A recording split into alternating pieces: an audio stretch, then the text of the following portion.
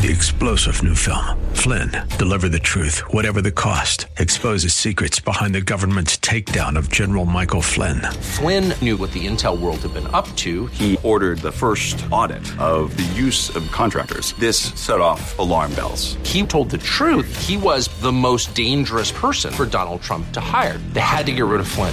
Flynn, Deliver the Truth, Whatever the Cost. Available now. Watch it today. Go to salemnow.com. salemnow.com. The following program was pre-recorded, and the views expressed do not necessarily represent those of this station or its management. We don't need no education.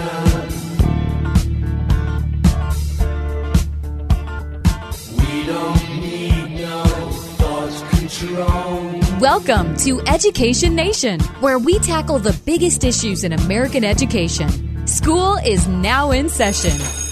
Here are your hosts, Headmaster Rebecca Hagstrom and co-host Mark Durkin. Hey, teacher, leave them kids alone. Well, we have been conversing about some pretty heavy topics on Education Nation these last couple of weeks. And if you've been listening, I'm sure your head might be spinning a little bit trying to follow us. And we wanted to make sure that we give you access to the article that we are drawing from largely, and that is the Federal Law Protections for Religious Liberty statement that was just issued on October 6th by Jeff Sessions at the direction of President Trump so that he could provide guidance in interpreting religious liberty protections in federal law. And so if you want to find that document yourselves, you can go to justice.gov and in the search engine type Federal Law Protections for Religious Liberty. Again, that's justice.gov. And then type in Federal Law Protections for Religious Liberty into the search engine. And once, I remember, as you type that into the search engine, it should be the first thing that pops up in the list of articles you can click on. Good. So. And it's a pretty long document, and, you know, it has a little bit of legalese in it, of course, but it is a really valuable read, I found it very enlightening to see, and again, refreshing, because I got the impression upon reading it that there is sort of a resetting of religious freedom in this country at really what RFRA, the Religious Freedom and Restoration Act, presented to us in 1993, which was unanimously approved by Congress and both the House and Senate. Senate was almost a majority, or it was almost a 100%. I think it was a 97-3 vote, and signed into law by President Bill Clinton at the time. So not even a Republican president. And so Jeff Sessions was really, I think, resetting the clock and saying, here we go. This is the last piece of legislation that interprets religious freedom and the Establishment Clause and what have you of our Constitution. And so it's an important document for us as Americans to be aware of, especially if you own a small business or, if you are part of any type of a religious organization, or if you are working in a setting where sometimes you find your faith to be, challenged in a way that you think is unfair or not correct. It's a good way for you to take a look at this document and have a better understanding for how things are being interpreted right now. Yes, the document is a little more than 25 pages long. And again, we mentioned this last week on the program, but it's just really disturbing to see how law, especially that has been legislatively passed, signed into law, has never been undone through the legislative process, and how people's rights are just being trampled on at every turn. It's really angering when you think about it. And I really hope that this document gets a lot more public relations press and advocated so that people know what their rights are as it pertains to the fullness of the First Amendment. Right. And it is important because judges are single-handedly ignoring it in many cases. And I believe that if some of these cases that we've heard about do make it to the Supreme Court, maybe there would be an adjustment based upon this direction given from Jeff Sessions. Right. And I think you're going to see a lot of traffic, though, in the judicial process, because you look at a lot of the judges that are at the lower courts, and are they really there to interpret law in the originalist sense, or are they there on an activism basis? Right. And so you then begin to wonder, well, how many of these cases will the Supreme Court take if the process becomes really traffic jams, Right, you know? right. Yeah, they won't be able to take that many, I'm sure. Well, last week we focused on the pieces of this document that applied to the the establishment or the free exercise, of religion. But in this particular show, we're going to look at the pieces of this document that address the Establishment Clause of the First Amendment. Absolutely. So, in addition to the Free Exercise Clause of the First Amendment, as we just mentioned, the Establishment Clause, too, does protect religious liberty. Mm-hmm. You know, the first thought when you think of the Establishment Clause, you think, okay, you know, that means government can't take the side of any one particular religion or implement it into society. So let's go ahead, though, and do take a look at some of what those protections are, though, under religious liberty. Well, one, as we mentioned, it prohibits government from establishing a religion and coercing Americans to follow it. And it restricts government from interfering in the internal governance or the ministerial decisions of a religious organization.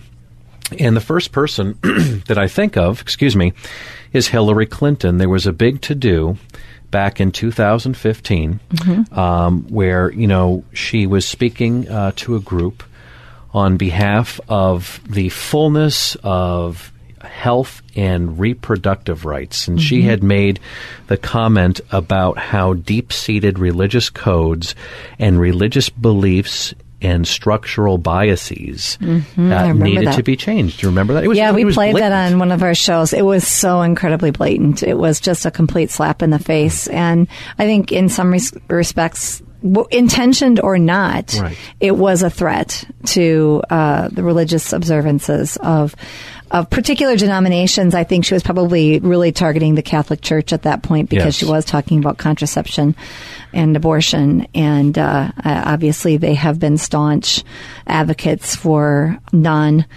not using any type of contraception at all and what have you. And so she sees that as a problem and believes that the code should be changed, of course, irregardless of what the Catholic theology might be behind their total beliefs. Disregard. Exactly. Yes, yeah.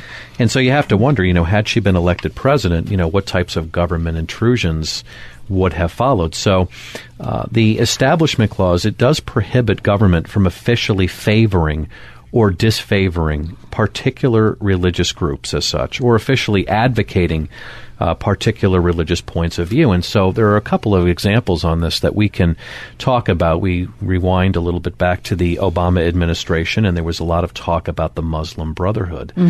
And that was a group of people that many Americans were probably not familiar with prior to the Obama presidency. And so the Muslim Brotherhood, by definition, if you look this up, they are defined as a religious and political group. Political group founded on the belief that Islam is not simply a religion but a way of life, and that it advocates a move away from secularism and a return to the rules of the Quran as a basis for healthy families, communities, and states. And as I did a little research on the Obama administration, they had invited a long list of individuals that were tied to the U.S. chapter of the Muslim Brotherhood to serve as important advisors. Right. And, you know, I remember when the Muslim Brotherhood became a household name, and it was, I believe, after Hosni Mubarak was brought down in Egypt. And I remember thinking, oh, my goodness, if the Muslim Brotherhood fills this void, because I had been doing some reading on the Middle East, and I was pretty familiar from my reading with actually the fact that the Muslim Brotherhood, though they present themselves as a moderate organization, they're very extreme. They're terrorist. Is true. Yes. And I knew they were very well organized. And I remember even saying to my husband, as we watched this whole thing transpire, we happened to be at the airport at the time, and I remember saying, oh my goodness, if the Muslim Brotherhood, if he falls, as much as we don't like him because he's this horrible dictator, Mubarak, I fear that the Muslim Brotherhood would fill the void because they're so well organized. And it's kind of that old adage, be careful what you wish for, because you replace one horrible dictator, at least he was secular in the sense that he didn't want to have a government that was operated with Muslim principles and run by the Quran, where we've, had some troubles in other countries in the Middle East. But at the same time, to replace Mubarak with a group that does want that. And they insulated the West from who they really were. And I thought that was very apparent when President Obama leaned so heavily on them for advice. Right. Granted, they were people here representing Muslim Brotherhood in the in the United States of America, but at the same time, they were still from the Muslim Brotherhood. And I thought, why is he depending on them for counsel? Does he not know? And of course, you have to assume he does. He knows more than we do because he has access to all of that. But I found that shocking that he was leaning so heavily on the Muslim Brotherhood for advice. It's interesting to note, too, you mentioned Egypt and really where this all centered on. The Muslim Brotherhood was founded in Egypt in 1928. Yes. Yep. And it has been very much of a terrorist organization over the years. So I just found it interesting that their public relations effort worked, even with our government, with our own U.S. government, which really surprised me. And it's interesting. I mean, this obviously has had the attention of the Trump administration, and they've been really weighing, ever since they've come into office, whether to designate the Muslim Brotherhood as a terror organization. So while the administration's really been weighing that issue, the president himself has a contingency of Christians that have been praying with and speaking to the president on issues as they've been pertaining to religious liberty. And, is this in response, to what many may feel may have been the previous administrations having played favorites with the Muslim community? Is Trump playing favorites with Christians? Certainly not saying that he is. But either way, I think as people out there are paying attention to this, that may raise the question for them, are governments playing favorites with particular religious groups? That's an interesting thought. I certainly hadn't thought of that myself, Mark, but that's a good question to ask. And whether or not it's in response, I don't know that Trump is seeking advice from Christians because Obama sought it from Muslims, but it certainly does seem that he has favored that religion over others in terms of asking for advice and support. And, I guess I look at it a little bit differently in the sense that we are a country that was founded on Judeo-Christian principles. And it's not as though Islam didn't exist when America was founded. It did. It had been in existence for a long time. And yet this country was founded on Judeo-Christian principles. So, agreed 100%. I look at that and I think, well, if Trump is erring on that side, at least it's consistent with our history, with our nation's history. And I don't know if it's so much the president himself, but I know that well-informed Christians obviously were paying attention to what was going on in the previous administration, as we were as well. Yeah. And you wonder if maybe some of their efforts in speaking to the president may have been motivated by some of the things they saw before. Absolutely. Well, moving on, Title VII of the Civil Rights Act of 1964, as amended, prohibits covered employers from discriminating against individuals on the basis of their religion. So employers who are covered by Title VII may not fail or refuse to hire, discharge, or discriminate against any individual with respect to compensation, terms, conditions, or privileges of employment because of that individual's religion. But the protection does not apply in the same way to religious employers who have certain constitutional and statutory protections for religious hiring decisions. So, in other words, religious employers have certain protections for their rights. So the law that would Amendment 7 is not going to apply in quite the same way. Title 7. Title 7 is not going to apply in the same way to religious employers. When it comes to religious employers, yeah. So Congress has acknowledged that religion is sometimes an appropriate factor in employment decisions. So that limits Title VII's scope accordingly, and it is appropriate in these scenarios. The ones that they specifically cite in this document is where religion is a bona fide occupational qualification reasonably necessary to the normal operation of a particular business or enterprise. employers may hire and employ individuals based on their religion. And, I would think of, Christian churches, or not just Christian, but any type of religious organization, whether that be a church or a school or even a nonprofit, maybe that, like not Planned Parenthood, but the types of organizations that are helping people who have unplanned pregnancies. I'm blanking out on what they're called, but a lot of those have family. They have a lot of those have a religious component to them, right. And so what this is saying is that that's a bona fide occupational qualification. That they would be faith-based because it's a faith-based based organization. on their religious beliefs to combat the belief that they're opposed to. And that's true for other religions as well. It doesn't just apply to Christianity. That's right. Mm-hmm. Another case where Title VII scope would be limited is where educational institutions are owned, supported, controlled, or managed by a particular religion or by a particular religious corporation or association or society, or direct their curriculum toward the propagation of a particular religion. Such institutions may hire and employ individuals of a particular religion. So this, again, it sounds like a mouthful, but in other words, if they are managed by a particular organization or there's a religious curriculum, then they can be treated differently with this Title VII. The scope gets limited for them. And some of the conversation that we've had around this is, denominations. Is there a difference between being a denominational school or a non-denominational school? There's particular organizations behind a denomination where there isn't a particular organization behind non-denominational, and yet they are also definitely under the same coverage of Title VII from the standpoint that they have a particular curriculum that is faith-based, and they have association within their organization. So I haven't seen that tested, but I do believe that it would be covered for both types. Yeah. Mm-hmm. So then Title VII also defines religion broadly to include all aspects of religious observance and practice as well as belief.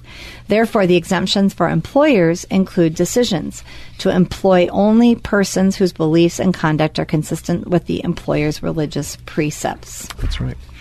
Well, we're going to take a short time out here on Education Nation. When we return, we're going to be discussing a few more court cases in which this establishment clause in terms of religious liberty protections are extended to religious organizations. So we'll be right back after the break. Stay tuned. We don't need no education.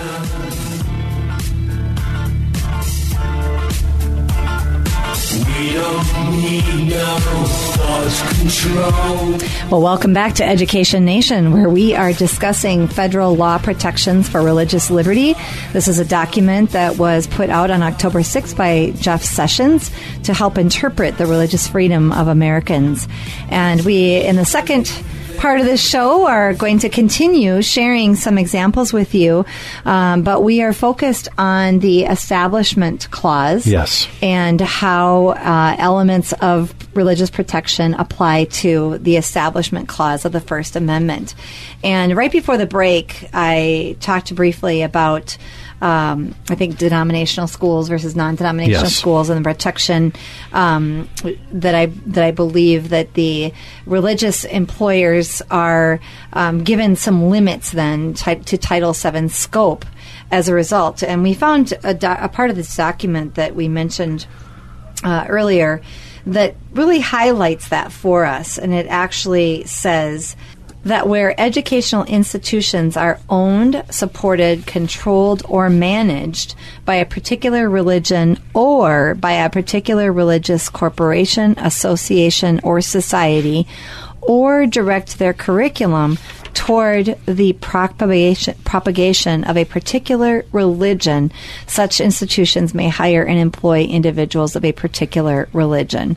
So, in other words, a non-denominational school would be covered under this because they are using curriculum that is in propagation of a particular religion. Yes. So just wanted to share that highlight because I think it's an important distinction because I think there's a lot of non-denominational institutions out there, a lot of non-denominational Christian schools, but also a lot of non-denominational ministries that would be looking to this type of legislation for protection. It's good knowledge to have. Yeah. And again, we'll mention at the end of the show where they can go to access this document so they can read it over themselves. We'll repeat that again. To have that information.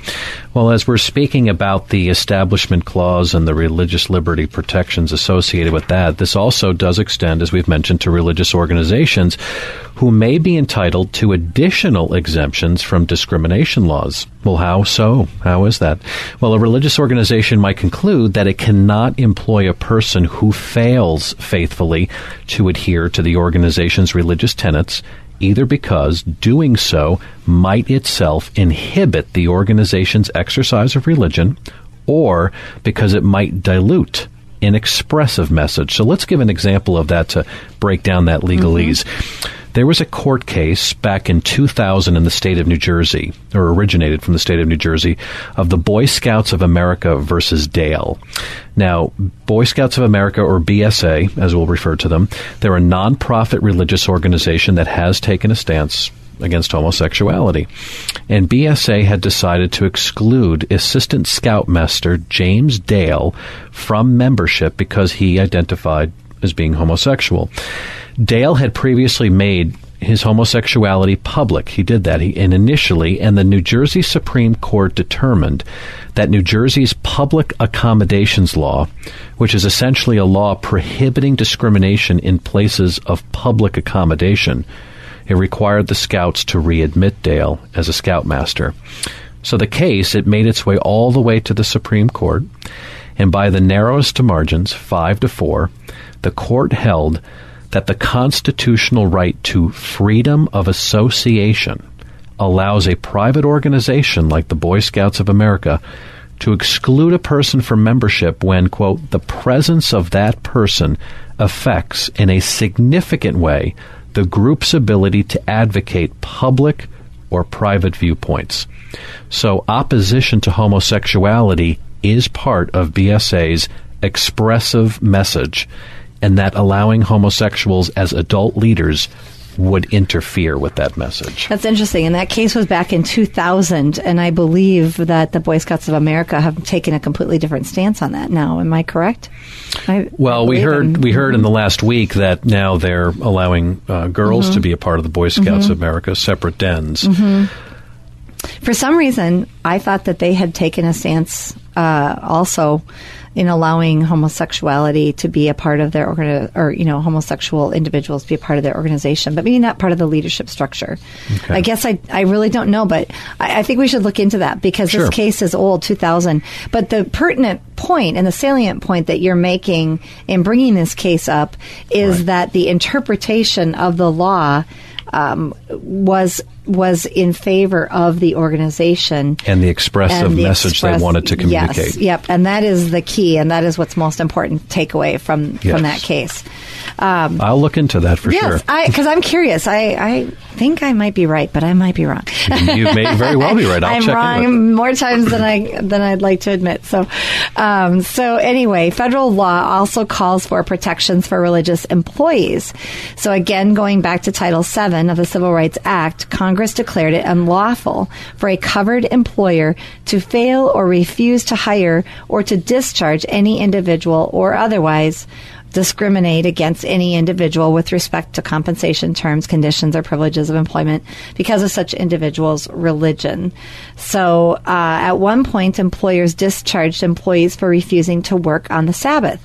That resulted in Congress amending Title VII to define religion broadly to include all aspects of religious observance and practice as well as belief, unless an employer demonstrates that he is unable to reasonably accommodate an employee's religious observance or practice without the undue hardship on the conduct of the employer's business. Well, again, a mouthful. And I know that one of the thoughts that you've had is, how do you measure undue hardship? And that's a question that I think is difficult, and I think that that's why some of these cases end up at the courts or in the courts. And it's probably on a case-by-case basis with each company. Yeah, because I do think, not providing undue hardship on the business, but without substantially burdening the employees' free exercise of religion. And I know that we've seen some cases around the country with Muslim employees wanting to pray at certain times of the day. Yes. And I believe that one case that comes to mind was an assembly line type of a business that required an assembly line, and that would be considered an undue hardship for somebody to leave the assembly line to go pray because the assembly line has to keep going. That's right. With or without them. And so that was an undue hardship. So I think that, like you said, it's probably very much on a case-by-case basis. So another way an accommodation might pose an undue hardship on a business is if weekend work is essential to the business and many employees have religious observances that would prohibit them from working on the weekends at all.